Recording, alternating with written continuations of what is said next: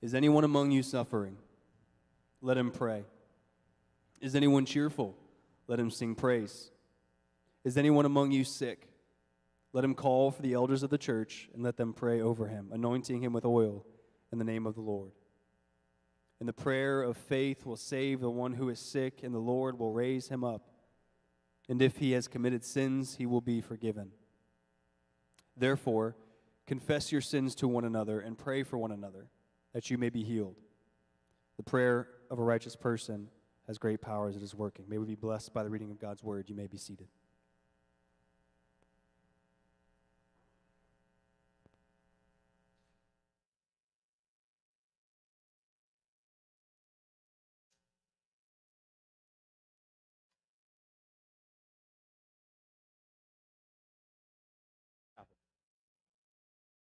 Good morning, Power Chapel.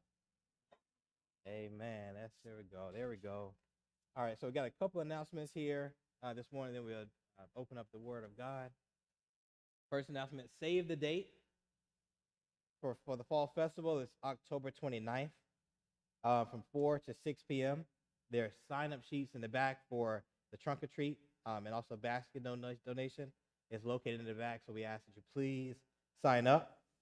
Another announcement, Lift actually will not be today. Will not be tonight at 5 p.m. Please keep in prayer Jerry Short and Miss Patty. Just pray for them. But right now, this tonight, there's no Lift tonight. It was beginning in next month. All right. The fourth quarter church calendar is available in the back, so pick it up on your way out. And please also prepare your hearts for the Lord's Supper, which is next Sunday. The Lord's Supper is next Sunday.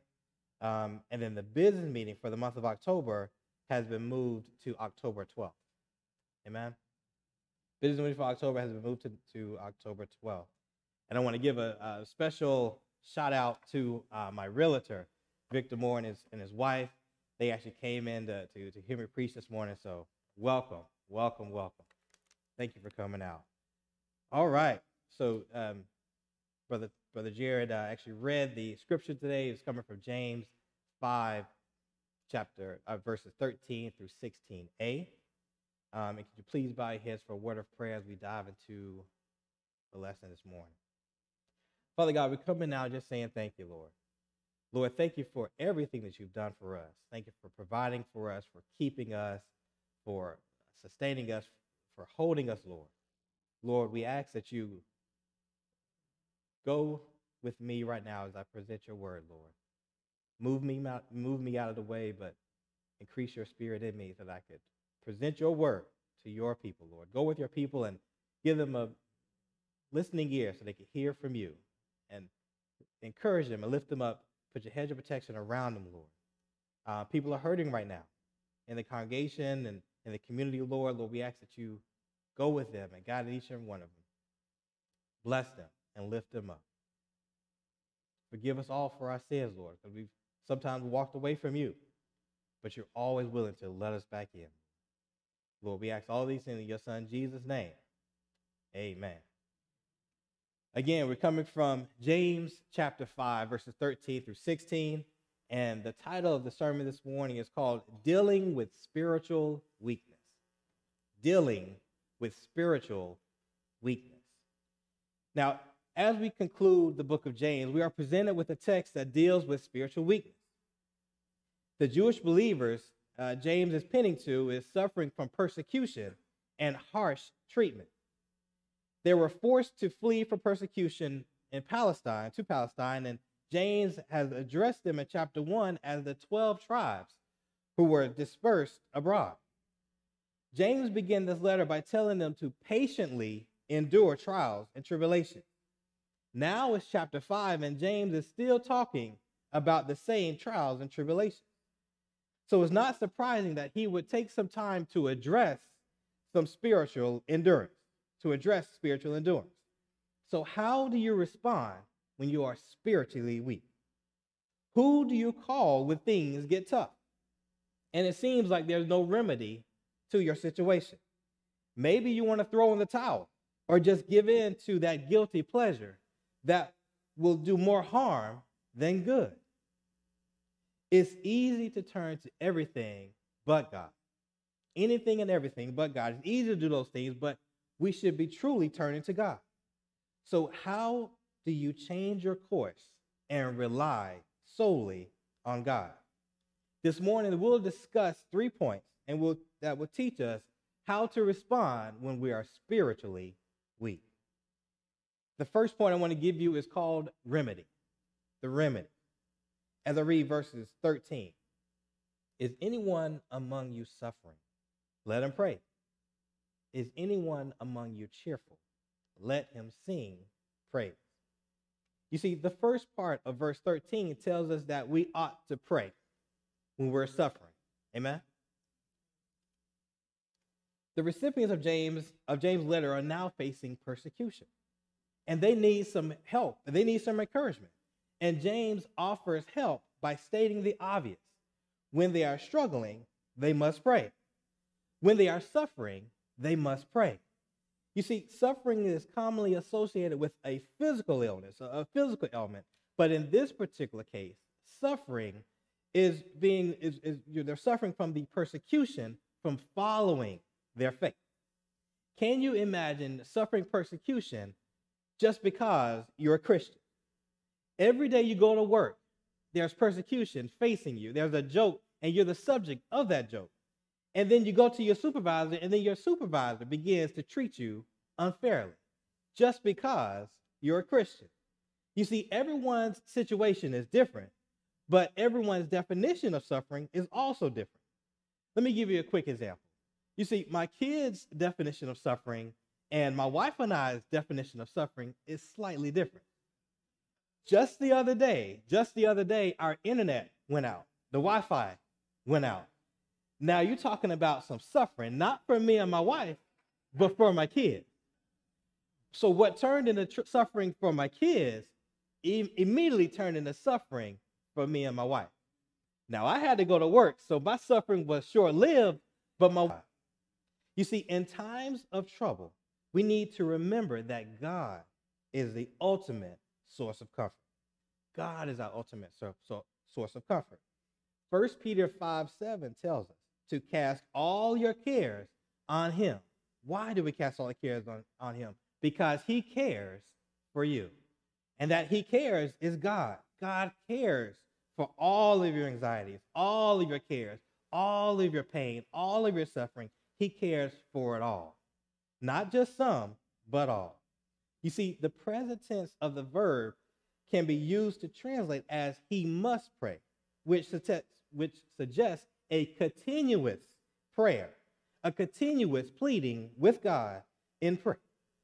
It's basically saying that we must continue to pray. Not when an hour or two pass by and we get fatigued. No, we must continue to pray. Even when God answers that prayer, we must continue to pray. Amen? Now, when life throws us twists and turns, we must pray continuously. Even when we get weak and weary, consumed by all of our afflictions, we still must pray. Because we must remember that God should be the first person we call in a time of need.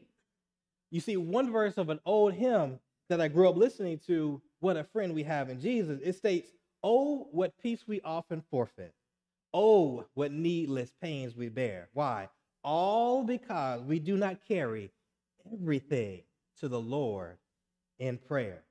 And then it goes on to say, have we trials and tribulations?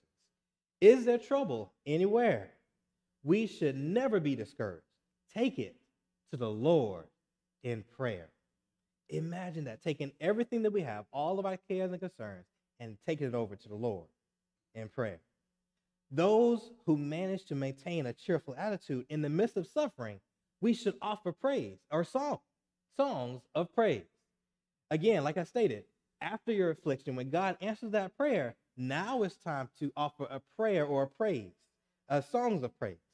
And that's the second part of verse 13. You see, it tells us that we should sing praises if we are cheerful. The thing that I was wrestling with is that James' position here are contrasting objects. He's talking about two contrasting objects in verse 13. At first, he's talking about suffering, And then now he's talking about being cheerful. Suffering and cheerful. That's two different opposite ends of the book. The Greek verb used for cheerful is translated as to be merry. To be merry. The verb describes those well in spirit or having a joyful attitude. How can somebody be merry and cheerful in a time of persecution and pain? This kind of attitude can only come from God. Only God can give you that peace that passes all understanding of prayer. But both are essential for spiritual growth, for those growing through persecution. I said growing through persecution, not growing through persecution, because God is doing that to build us, to strengthen us. So when the tough times come, we have something to hold on to. Now let's look at the next point. After we have the remedy, which is prayer, then we're going to see a relationship built. There's a relationship built in verse 14. Is anyone among you sick? Let him call for the elders of the church, and let him pray over him, anointing him in the name of the Lord. Anointing him in the name of the Lord. You see, the word sick in the text is referring to spiritual weakness due to immense suffering. There will be times when we'll have spiritual weakness and when we need our fellow believers to come in and assist us in our moments of weakness. If we could all be honest, we've all been there. A spiritual weakness where we're weary and worn down and beat up, and we just need somebody to come beside us and help lift us up. The weak can be described as those that are worn down, spiritual battles of life that are constantly banging against you. Those have that lost the motivation to pray, thinking about that their change will never come. Their situation will always be there, and they will have to deal with it for the rest of their life. Do you know anyone like that, that's struggling and needs some assistance, but stuck where they are in the pain of their spiritual weakness? Now that person may be you. We as believers need to come in and intercede with those believers, just like Jesus intercedes for us. You see, in Romans 8:26, it says, likewise, the Holy Spirit helps us in our weakness. For we do not know what we ought to, for what we ought. But the Spirit but the Spirit himself intercedes for us with groanings too deep for words. And he who searches hearts knows what is in the mind of the Spirit, because the Spirit intercedes for the saints according to the will of God. The Spirit will intercede for you, and we ought to intercede as well and pray for our brother and sister. We shouldn't always pray just for ourselves, but maybe for the person that's sitting next to you this morning, or for the person sitting in traffic with you tomorrow morning. You see, I want to give you a quick illustration of how interceding works. My son Nathan, he's 9 years old, be 10 next month. But my son Nathan, he's a bit of a troublemaker at times. He has a lot of energy. He's the only boy. He's a bookend. He's right there in the middle child between two girls, so pray for him. But he struggles at times with being a troublemaker, right? So I have to, as a father, I have to discipline him. I have to discipline him. So sometimes my wife, Ebony, has compassion for him. And the discipline in her eyes is too much for the punishment, for the thing that she did, for the or the thing that he did wrong. So sometimes she'll step in and say, you know what? I know we said we should discipline him, should get a spanking, but let's not spank him this time. I'll take the blame for what he did. That's mom interceding on Nathan's behalf.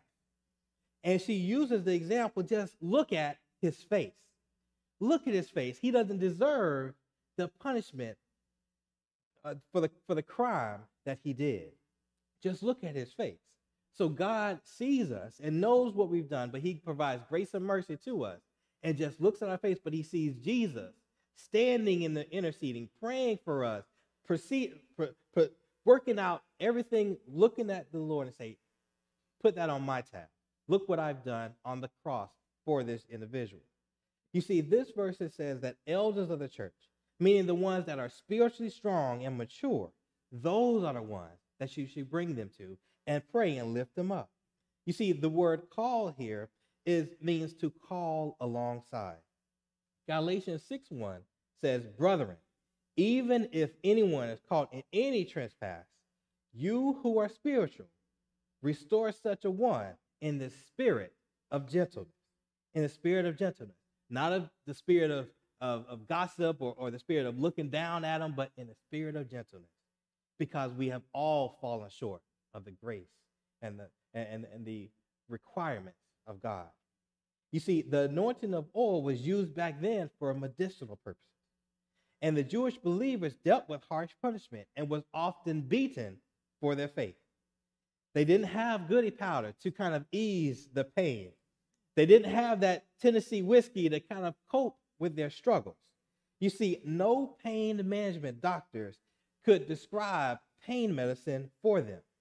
The best medicine that they had was for the believers to rub oil on their wounds and to rub oil into their sore muscles. You see, this type of response requires a strong, godly relationship between fellow believers. And see, this type of relationship built a community, and that community can restore. That community can restore. Just like this church can restore our community.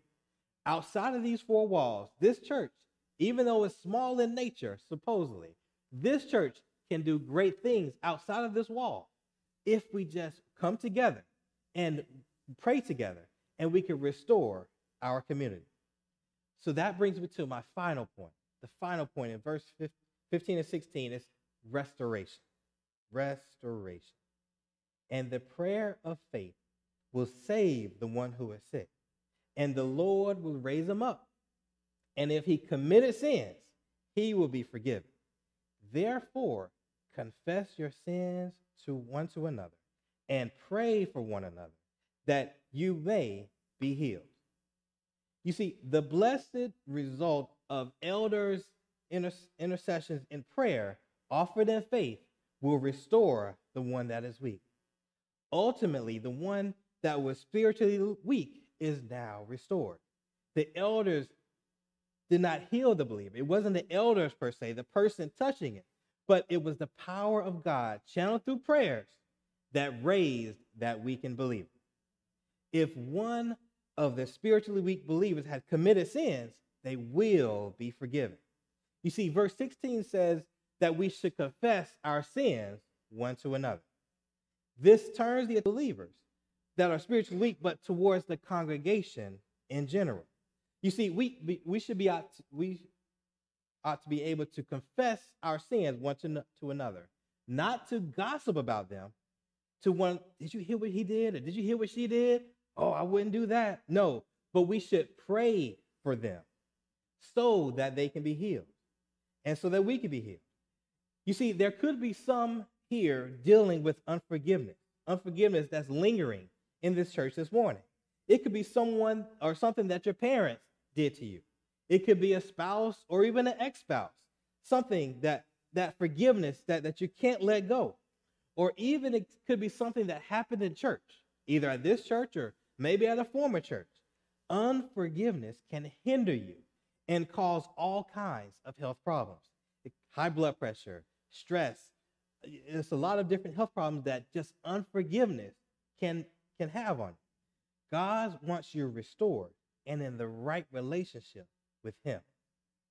And with the ones that have done you wrong, the ones that have wronged you, even if they don't ask for forgiveness, God can still give you peace and allow you to forgive them even though they didn't ask for forgiveness. And that's something that only God can do, because people have wronged us at times. And sometimes that wrong has been so great, but God is able to provide you that peace and to allow you to forgive them for the wrong that they've done, even though they haven't asked for forgiveness. But what does that restoration look like? Well, let me give you a practical earthly example of what restoration looks like. You see, when I first arrived at Powell's Chapel, everyone was really nice and they was really kind to me. But one fella that really stuck out was Mr. Ronald. And I'm so glad he's here this morning. So I could give him a shout out. And it was Mr. Ronald and his beautiful red truck. You all know about that red truck. Now, he's told me stories about how he's restored his beautiful red truck and how he spent so much time working on that beautiful red truck. It started out one way, but now if you look at it, it's so beautiful. That beautiful red truck. One that he took his time and he spent long hours and probably had some sweat, some blood, some tears, all in that red truck. Now, he couldn't do it by himself. He even had help to fix the inside and some of the motor. And God wants to build you up. You might have been a wretch undone just a few years ago, but look what God has done for you. Look where God has brought you from. God wants to restore you. If you're broken, if you're weak, if you're heavy laden, God wants to restore you. He wants to lift you up. He wants to put his arms of protection around you. Now you say, well, I can't see God. I can't feel God. But you have the church. And we are here to hug you, to lift you up, to pray for you, not to gossip about you, but to pray for you, not to talk down about you, but to pray for you and lift you up in the time of trouble. Allow God to enter your life and restore you back to the mold that he originally intended for you to be. God wants to keep you. God wants to restore you. He wants to build time. It's going to take some blood, sweat, and tears, but he's in there. He's fully committed to building you up just the way he wants you to be. And I guarantee you, that's the best mold. That's the best person that you could be, is who God intended for you to be. Let us pray.